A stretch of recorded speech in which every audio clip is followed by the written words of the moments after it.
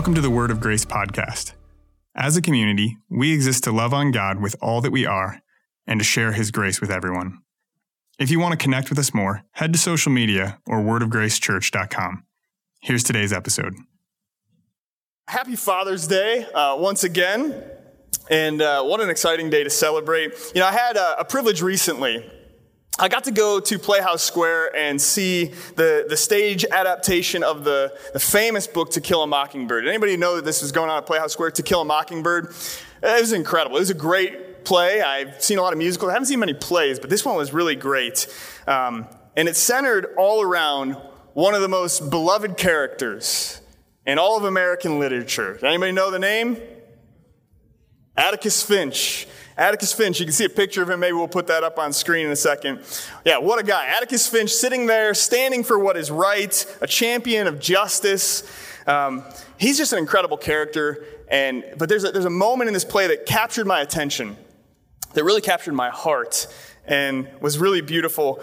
Atticus is at home with his kids, and they have a little friend that's with them for the summer by the name of Dill Harris. And Atticus gets caught with no one to protect him from Dill Harris, caught alone with Dill one moment. See, Dill was the ever-present friend to his children, but Dill liked to talk way too much. Anybody have a friend or a child that likes to just talk way too much? My child's 4.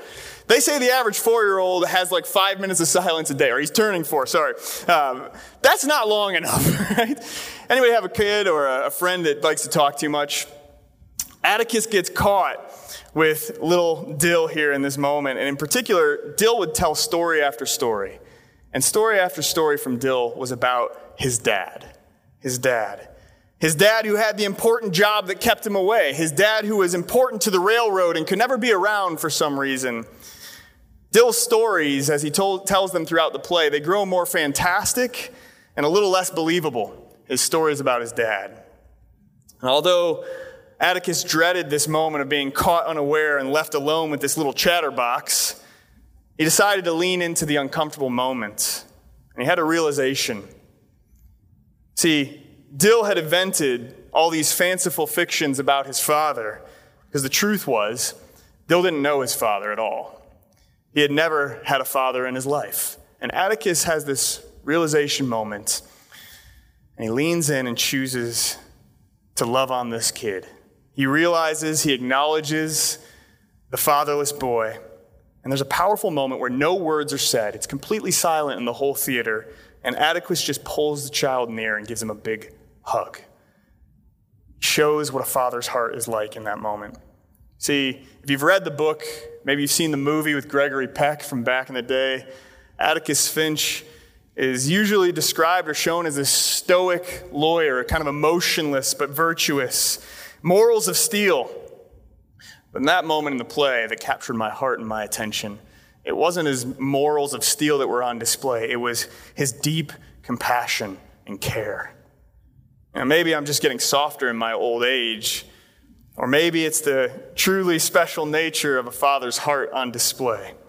Whenever I see a movie or a show that shows these kind of moments, I just about lose it. Anybody else with me in that?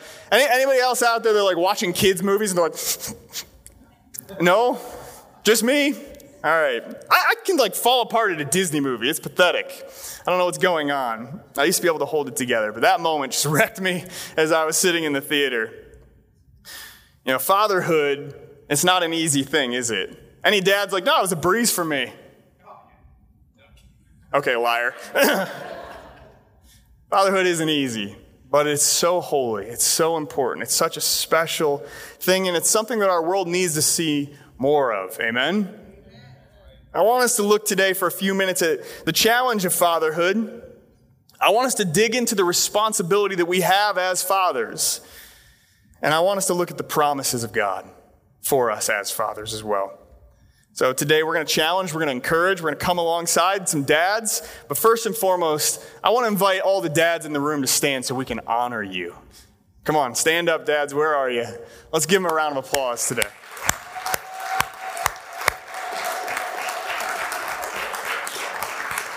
Amen.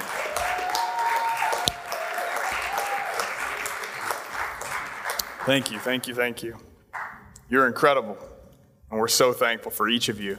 Let's pray together, and we're going to dig into the Word. Father, thank you for this Sunday. Thank you for Father's Day. Thank you for fathers. Lord, thank you for your father heart. Lord, I love what the Psalms say about you, that you set the lonely in families, that you are a father to the fatherless. Lord, you embody this, you show this to us. Lord, would you teach us this morning what true fatherhood looks like again? Would you help us, Lord, to straightforwardly address the challenges, the responsibilities, and would you help us to once more invite you to come and bear the burden with us in Jesus' mighty name. Amen. Amen. So can we be honest this morning in church and just say that being a dad in 2022 isn't an easy task? I love what Steve Martin said. He said that a dad is a person who carries pictures in his wallet where his money used to be. Right? Did I hear an amen to that? I feel that. See, fatherhood, much like marriage in the first place, fatherhood will kill the self-centeredness within you, right? It will kill off your self-centered nature in you and me, dads. Being a dad means that you have to lay down your desires. Often you have to just lay down your basic needs even for others in your life. Sometimes you have to lay down your reputation for your family, right? I mean, dads, nowadays, one of the things that you're supposed to learn how to do, apparently, is TikTok dances. And I know Zahar's not here this morning, but I'm calling you out if you're watching online, because I have seen the videos, and they're not great. Actually, they're fantastic. There are so many things that you're supposed to know how to do as a dad in 2022 that, 50 years ago were not on the resume. Being a dad in 2022, it isn't easy. We still have that difficult task of juggling work and family and home every single day. But more than anything, one of the reasons it's not easy for us as dads is because we feel an overwhelming need to be perfect. Any other dad want to be honest today and say, I feel that. I feel like the need to be perfect at all these tasks, all these hats that I have to wear. Are there any perfectionist dads out there? Okay, there are no hands. I'm going to stop right here. Dads, how many of you would say, I am my own harshest critic? I am my own harshest critic. Yeah, absolutely. Well, let me pass on some important advice that a very special dad named Brant always reminds me when I'm getting down on myself or when I'm struggling under the weight of things with my family. He says this: we strive for excellence, not perfection. Amen? Strive for excellence, not perfection, because there are no perfect dads. It's not about being perfect, but it is about being present. It is about being there. Amen? Like Atticus in that moment with Dill, he embodied a father's heart for that boy in a moment because he took the time. He didn't run away from it. He leaned into it. He was present. And that's what a father does. I realize, even as I'm saying this, that we instinctively know this as dads, but it's not easy because we do have a lot of hats we wear. We have a lot of things that are vying for our time, a lot of distractions, and oftentimes we get so exhausted by things that we just want to break as dads. So I just want to take a moment and make sure that we pay attention to what's going on in our hearts, and I want to take a moment and call out the voice of the enemy in your life today. Because we can get overwhelmed with all the things that we have on our plate as dads. And those moments where we feel maybe like we're struggling, you have an enemy that wants to come alongside you and whisper lies in your ears and make you feel worse than you are. He wants to say, yeah, you are a failure. Can we be real about the fact that we have an enemy? And as dads, we need to recognize that voice because we're already our own harshest critic, right? We don't need to give permission for the enemy to speak lies into our lives in those moments. He wants to bury you in self-condemnation. But when we read the scripture, yes, we have a lot of important roles as dad. But that's not Jesus' voice that comes along and says, yeah, you're not doing well enough. That's not his voice. Let me encourage you today, dads. Jesus wants to be right beside you to help you bear the burden. And he wants to tell you how proud he is of you. Let me encourage you today, none of us are perfect dads. There isn't a perfect dad here, but you are the right father for your children. You are the right dad for the moment. And as you keep giving your all for your family, God promises to come alongside and make all the difference. It's not about being perfect. It's about being present. It's about every day choosing to honor the Lord in this way. Amen? You know, we're getting set to study 1 Corinthians starting next week. And I want us to note something that the Apostle Paul says in 1 Corinthians chapter 4. He says this in Corinthians 4:15. Even if you've had 10,000 guardians, or some versions say 10,000 teachers in the faith, you do not have many fathers. You do not have many fathers. Some translations say teachers. Some translations say guardians. But Paul is making a distinction here between a teacher or a guardian and a father. So what's the difference? What is he pointing to? What's he pointing out? Well, he's drawing on an idea in Roman households where they would have guardians that are responsible to get children in the household from point A to point B, to direct them or guide them. Now, the reality is, we all have plenty of teachers and guardians in our lives, right? If you want to learn how to cook, there are 42 million YouTubers ready to give you a tutorial. We got a lot of things to teach us stuff nowadays, right? We've got more information than we can handle. That's not what we need.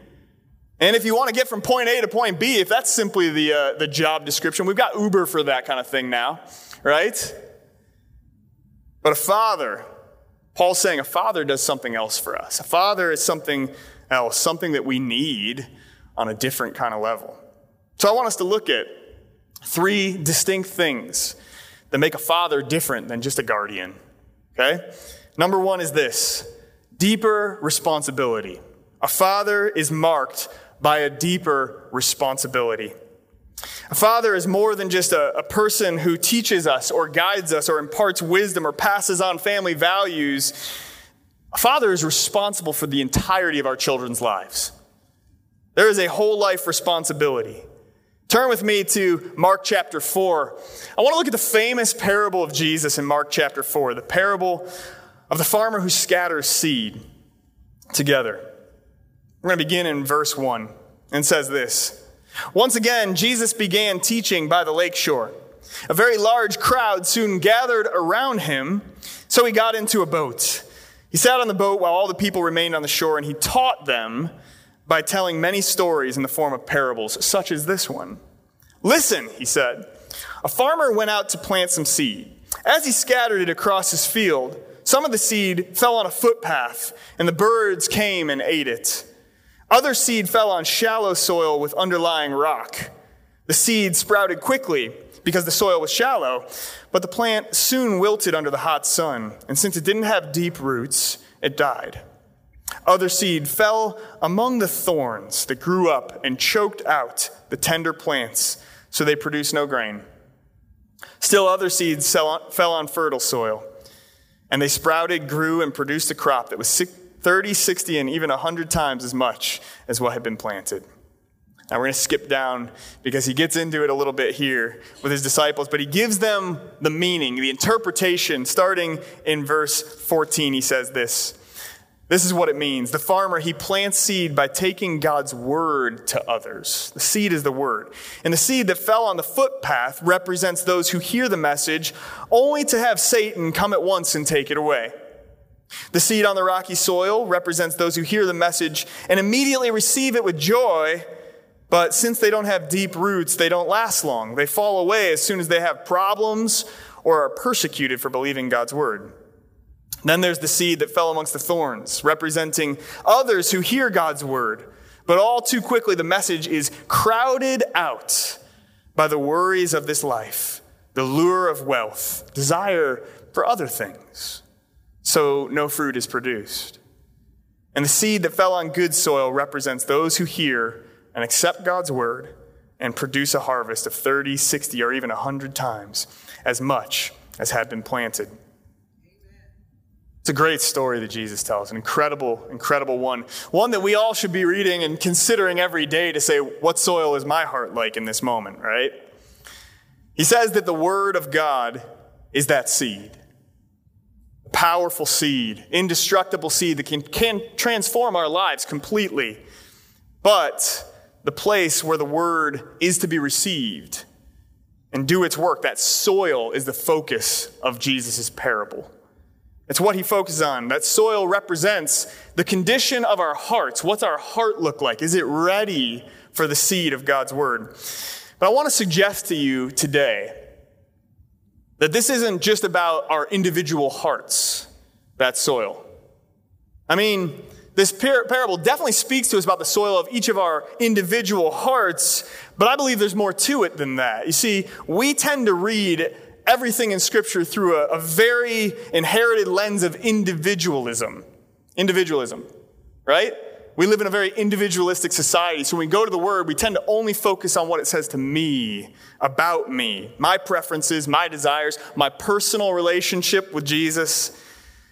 But Jesus is speaking to a group of people here who are absolutely steeped in a community-first worldview, a family-first worldview. And when they hear this, they're not just processing this through the lens of me and mine, they're processing it through a family-first mentality. So I want to suggest something about this parable today. I want to suggest that our homes are also a field for us, dads, moms and dads. Our homes are a field as well, and as fathers, we are responsible for the soil of our homes.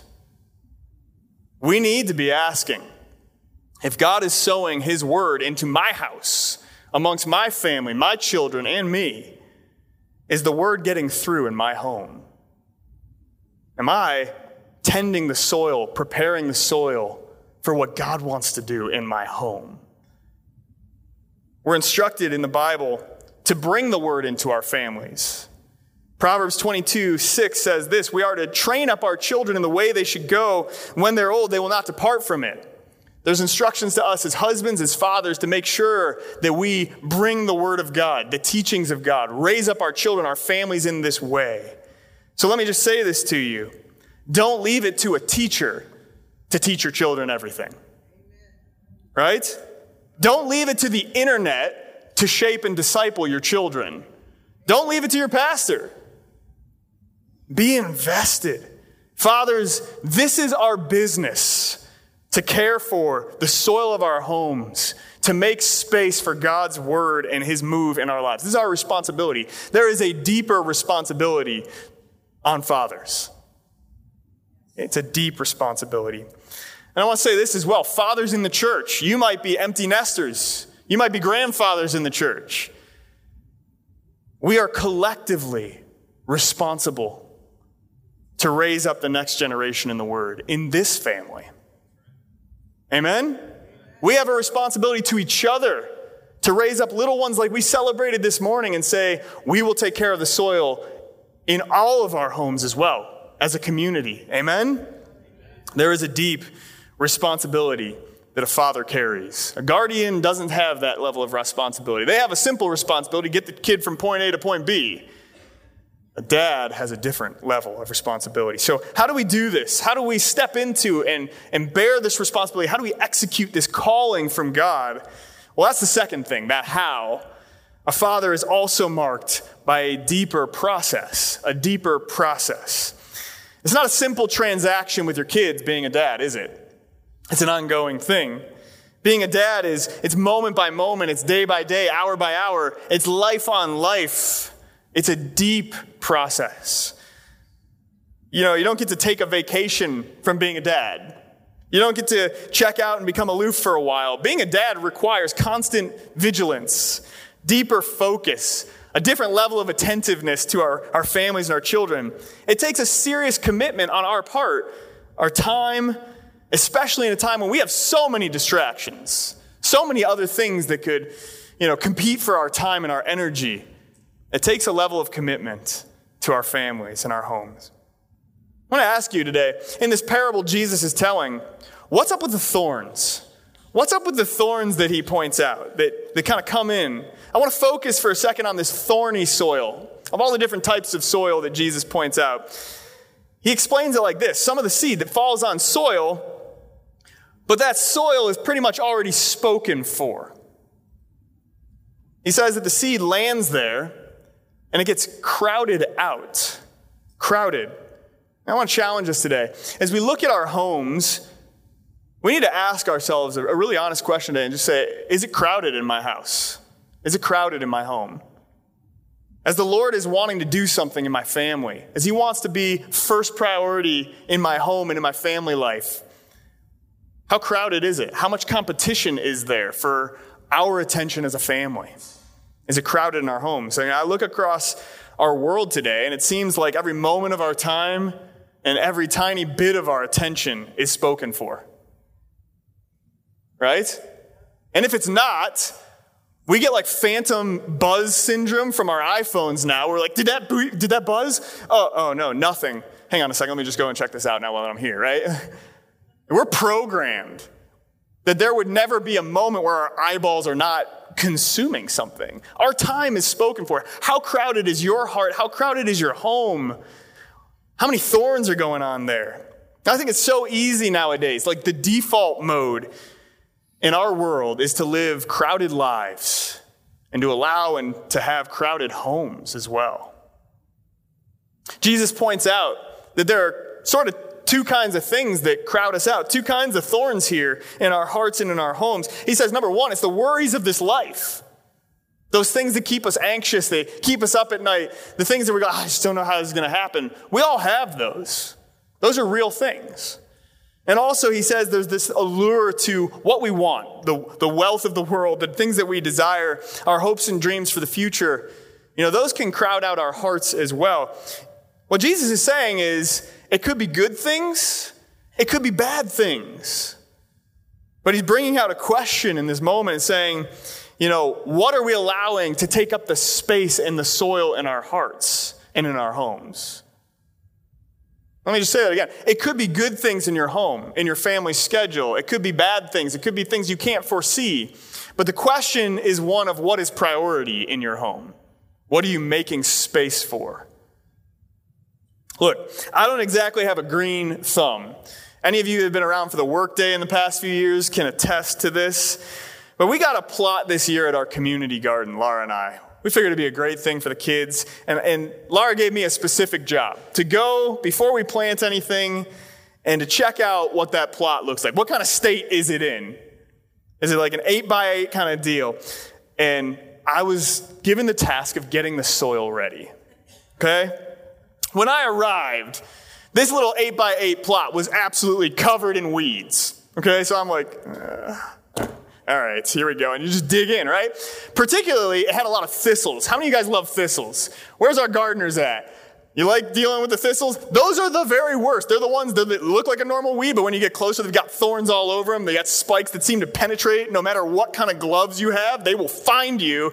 And then they'll bother you for like a week, okay? I hate those things. There were thistles all over our little garden plot. I am not the world's best gardener, but I know, and I do in that moment, that if I didn't get rid of all that stuff, there was no way our little family garden this year was going to be any kind of success, right? If you don't prepare that soil, it doesn't matter what you plant. It's not going to go well. So what do? Well, you have to roll up your sleeves, right? You have to continually pull the weeds because it's not enough to get rid of those thistles one time, is it? You got to visit that garden sometimes daily, and pull those weeds out. You have to keep at it, keep watching. It's a deep process, getting rid of the weeds, getting rid of the thorns. It takes our time, it takes our energy, it takes our attention. So it is with the soil of our homes, dads. In our homes, there are a lot of thorns that want to come in and crowd out the word. And it's a deep process that we need to have continuously to make space for God's word primary in our lives and in our homes. Amen? It's not a one-time conversation that you have with your kids, right? Sometimes we think about it. Sometimes dads, we dread that. Like you have to have the sex talk with your kids, right? Trust me, that's not a one-time conversation in 2022. Can I get an amen to that?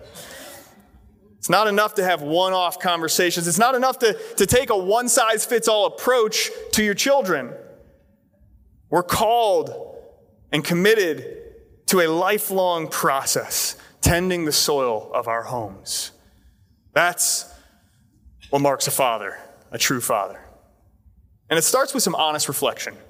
We need to ask, we need to be okay with looking ourselves in the mirror and asking some honest questions, right? We need to ask, what is first in my life, Dad? What is first in my life? What's first in my home? what's our first priority as a family? We need to say, what thorns exist in the soil of my home? What is it in my family that's trying to crowd out space for God, space for what God wants to see happen in my home? I want us to camp out here for a minute, and I want to give a very clear challenge today for us as dads in the room. And I don't really make any apology for it, because my belief is this. I believe this with all my heart. If we will hear what God calls us to as dads, if we don't harden our hearts or shy away from the challenge of being a dad, I believe that what's waiting on the other side is totally worth it. It's totally worth it.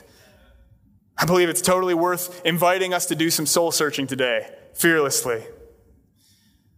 So what do we do? I want to ask about our time and our commitments. If we take a look at our schedule each week, if we take a look at what our eyeballs go to, if we take a look at what all of our time gets sucked up and our energy goes to, what does that say to me about my priorities? What does that say to you about what's first in your life? Are we prioritizing the Word of God in our lives? Are we prioritizing community with other believers? Just being honest today, if we look at what happened in 2020 with the pandemic setting in, everybody's schedule went out the window, right? All of our commitments were postponed. We had a blank slate to work with. What went back on the blank slate first in your schedule? As a pastor, I think church became far less of a priority for people. I think a lot of things got in the way. I think there's a lot of thorns in the soil of our lives. Bible study, life groups, things like this, being around other believers, committing to the things of God, outreach, these became the last things back on the agenda sometimes instead of the first. Dads, in the lives of our kids and our family, we have to recognize that there are endless amount of things clamoring to be on our agenda each week as a family. There are 40,000 extracurriculars available to every child today. And yeah, you'll probably be judged if your child doesn't grow up to become the next LeBron James or the next Cristiano Ronaldo. But what is the first priority for your family? Are our actions, our habits, our schedules, weekly routines, are they in alignment with what we say is our priority as a family? If we say we're committed to Jesus first and foremost, does our schedule say the same thing? I've been reading in the book of Kings, just personally, and I realize, this thing that Jesus is putting his finger on with the thorns, it really is an ancient reminder. It's an ancient reminder of the way that we as human beings tend to turn our gaze away from God quite easily to other things. Good things and bad things get our attention very easily. And God has been hammering away at this with people from the very beginning. Kings addresses this using some old school language that we don't hear as often in church, but maybe we need to hear some more. It uses the language of idolatry, idols. What does that mean? Am I allowed to talk about this on Father's Day? Okay, all right, I got permission now. A simple definition of an idol could be this. It's something in your life that is not God that you give your worship to, your time, your attention, and your adoration to, as if it were God. Something that we give our time and attention to that is not God, that kind of gets in God's place in our lives. The first 2 commandments that we see in Exodus are all about this, right? You'll have no other gods before me, and you won't make idols for yourself. Now, we don't make idols out of clay or bronze anymore, but I would argue that in 2022, we have far more idols available to us, and we have far more idols continuously knocking on the doors of our hearts, usually through some sort of device. And over again in the book of Kings, we see the people come to God and turn from God. Come to God and turn from God. Anybody read the book of Kings lately? It can be pretty exhausting to read those endless cycles, okay? The whole story is summed up and measured by whether or not they're allowing other things to take preeminence in their lives. Whether their attention is on all the thorns and all the good and bad things are sucking up all their time and focus. And every king that's mentioned in the book of Kings is deemed a good king or a bad king based pretty much on this alone. What do they do with idols? What do they do with the distractions, the other things that want to take God's place in priority list on their lives? And in particular, what struck me as I was reading this time was two kings that I absolutely love their stories in the book of Kings. King Hezekiah and King Jehoshaphat. And if you know anything about their stories are really, really similar. They both experience these unpredictable, miraculous, had-to-be God moments where they're completely surrounded by a foreign enemy that is way too strong for them, and God intervenes and saves the day. Both kings experience this, and both of these kings are referred to as good kings in Scripture. But the book of Kings makes a distinction between them. It makes a difference between Hezekiah and Jehoshaphat. One of them, it says, is a good king, but not a great king. There's a difference between good and great in the story. See, King Jehoshaphat, he loved God on a personal level. He looked to God, especially when he was in those tough moments. But he didn't eliminate idols in the land. He didn't clear the thorns from his people in his home. He didn't take a stand and say, for us, it's God alone. God first, God only. Hezekiah is described differently. In 2 Kings 18, 3 and 4, it says this of Hezekiah. He did what was right in the eyes of the Lord, just as his father David had done. Now, this isn't David's son, literally, but the author's making the point here. This is like a David. His level of heart contribution and soul focus on God was like David's. It says he removed the high places. He smashed the sacred stones. He cut down the Asherah poles. He broke into pieces the bronze snake that Moses had made because the Israelites had been burning incense and worshiping that thing as well. He was like another David. He was going to let nothing else take God's place in what God had given him authority over. Now, I want us to see the difference here from good to great, because I think it offers an invitation to us, particularly us as dads today. See, God had Jehoshaphat's eyes. God had Jehoshaphat's eyes, but he had Hezekiah's heart. Wholehearted commitment is what you see. That says, no. For us, for me and my house, it's going to be Jesus and Jesus alone. Jehoshaphat looked to God personally, but Hezekiah, he went on a whirlwind tour of the whole country, and everything that God had entrusted to him, that soil that God had given to him, and he made sure that there was nothing that was going to compete with God for first priority in the land. There's a difference there. That's what a father does. That's what a true father does. Jehoshaphat, you could say, was more like a guardian in many ways, but Hezekiah was a great father to his people. Amen? It's not easy to go on this deep process that we need to embrace as dads. It definitely won't make you popular. Probably won't make you popular with your kids all the time or the parents of your kids' friends. It's a costly work to make sure that the soil of our home is not crowded by anything, that it's ready for what God wants, that there are no other priorities that take God's place in our homes, fathers.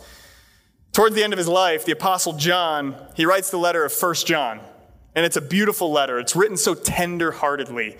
He's older, and he's got all these churches that he loves, and he considers them his children. And he keeps telling them, my dear children this, my dear children that. It's such a fatherly letter, the letter of 1 John. But his last thought, as he sums up his heart for these people, it's not a warm goodbye, but an important call to all those who follow Jesus. He says this in 1 John 5:21, dear children, keep yourselves from idols. Keep yourselves from idols. So idolatry is not just an Old Testament thing. Idolatry exists probably more than ever today.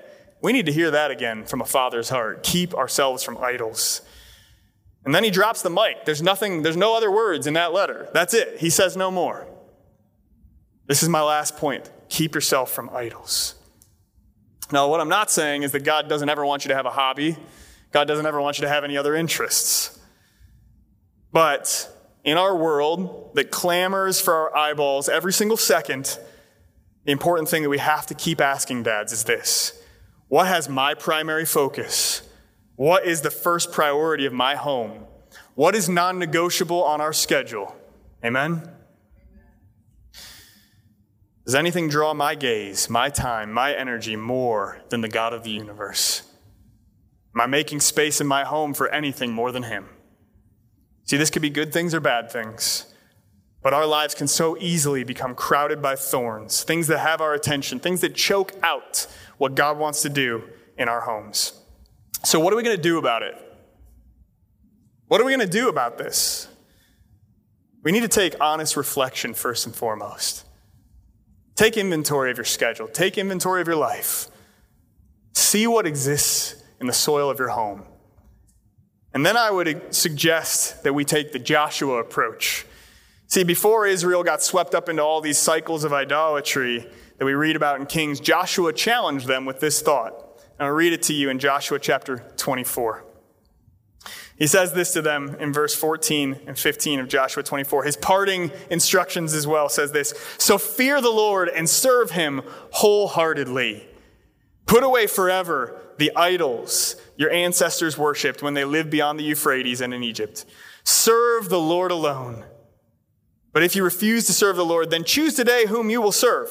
Would you prefer the God your ancestors served beyond the Euphrates, or will it be the God of the Amorites in whose land you now live? But as for me and my house, we will serve the Lord." What's Joshua saying to the people? He's saying there's going to be all kinds of options out there for you. There's going to be lots of things that you could give your time and your energy to, that you could let be priority in your home. They're never going to stop knocking. So recognize that, but choose today.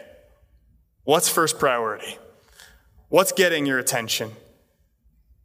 You know, as we read in Kings, as their affections turn aside over and over again, eventually it leads them completely away from God, and they literally become captives to those things. You know, what that means is what's happening inside us in our hearts, it eventually controls what happens in our day-to-day. It controls and it shapes our outer world eventually. The same is true in our homes. If we let things get overcrowded, if we let other things have our first priority, it will draw our hearts and our families away from what God wants. It's a fact. It's proven time and time again. So like Joshua, I invite you, dads, to say this: over my dead body. That's what Joshua's saying here. Over my dead body will I let anything or anyone have priority in my home over God, in my children's lives, in my wife's life. As for me and my house, we will serve the Lord. The promise is this: when we remain steadfast, when we remain committed to this deeper responsibility, we embrace this deeper process, what flows into our lives is actually a deeper joy. A deeper joy. A father is marked by a deeper joy. It's sweeter because it requires sacrifice. Have you ever noticed that when you work hard at something, the payoff is just that much better? Anybody noticed this before? When you pour your heart and soul and your mind, your life, and everything into something, when it works out, you're just like, it's that much better. It's that much better. See, every generation accuses the next generation of something. So I know you all know it's true because I hear it. It says this: yeah, you don't value that because you didn't earn it. You didn't work for it, right? You don't value your college education because you're not paying for it. Whatever. You didn't sacrifice. It was handed to you. So you just don't get it, right? We say this to every subsequent generation. So we get it. When you sacrifice for something, when you work hard at it, when it takes you on that deep process, there is a sweeter joy that awaits. Let's be honest, dads. You know that you have probably threatened this week to send your kids back to the Stone Age so they can appreciate how good they have it. It's probably just me. When we sacrifice the way we're called to, when we step up to the plate of this responsibility, we give ourselves up for our wives, our families, our children, carefully and intentionally, patiently, removing the thorns, not allowing any idols in our homes. Even when it's not popular, the joy of seeing the good news take root in the hearts of our children is worth it. It's worth it. Proverbs 23:24 says this: the father of godly children has cause for joy. What a pleasure to have children who are wise. Amen? See, a father won't simply sit back and watch their child go from A to B. A father is not content to just be a guardian or a teacher. We are committed at a deeper level to a daily thing. We are committed to stick at it for the long haul and embrace this responsibility. And because it costs us, and it costs us dearly, the joy that promises is waiting for us is so much sweeter.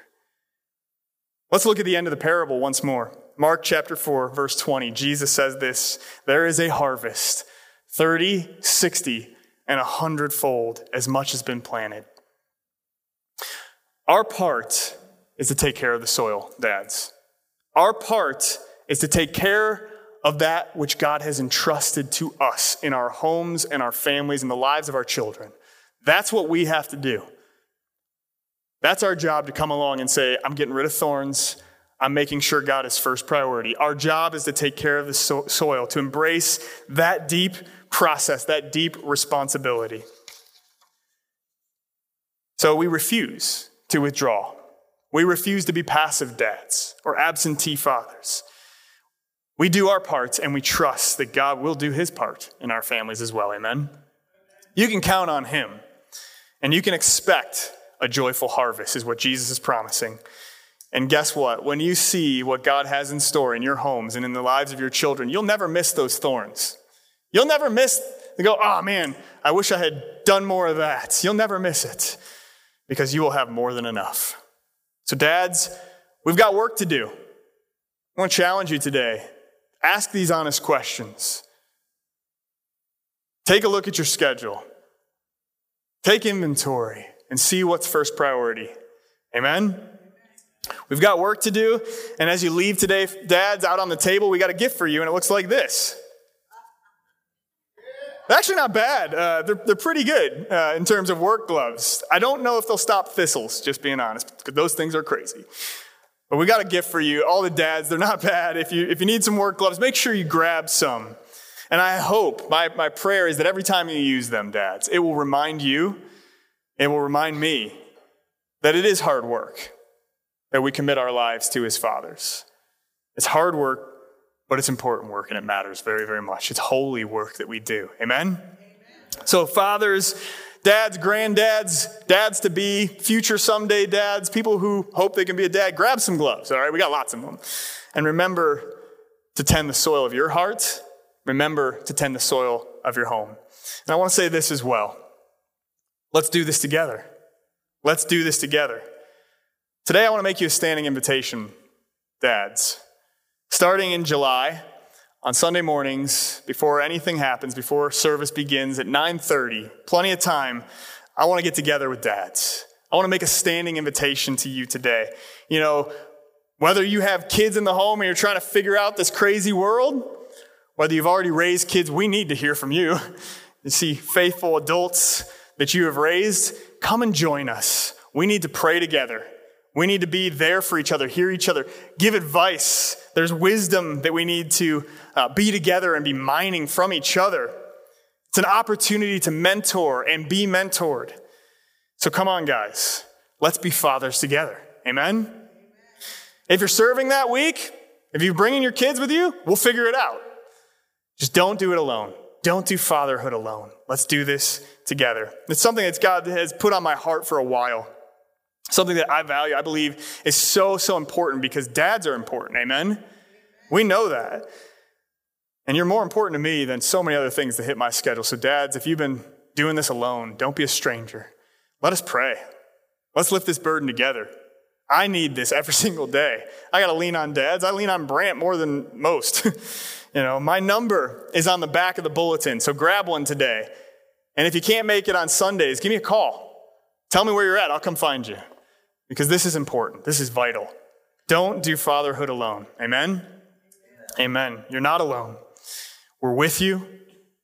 And more importantly than that, God is with you as you raise your kids to fear him. God is with you and he's not going anywhere. As you do your best to follow him, he's going to help you. He's going to bear the weight of fatherhood, the challenges of fatherhood with you, and he's going to bring that harvest, 30, 60, and 100-fold. So stay the course.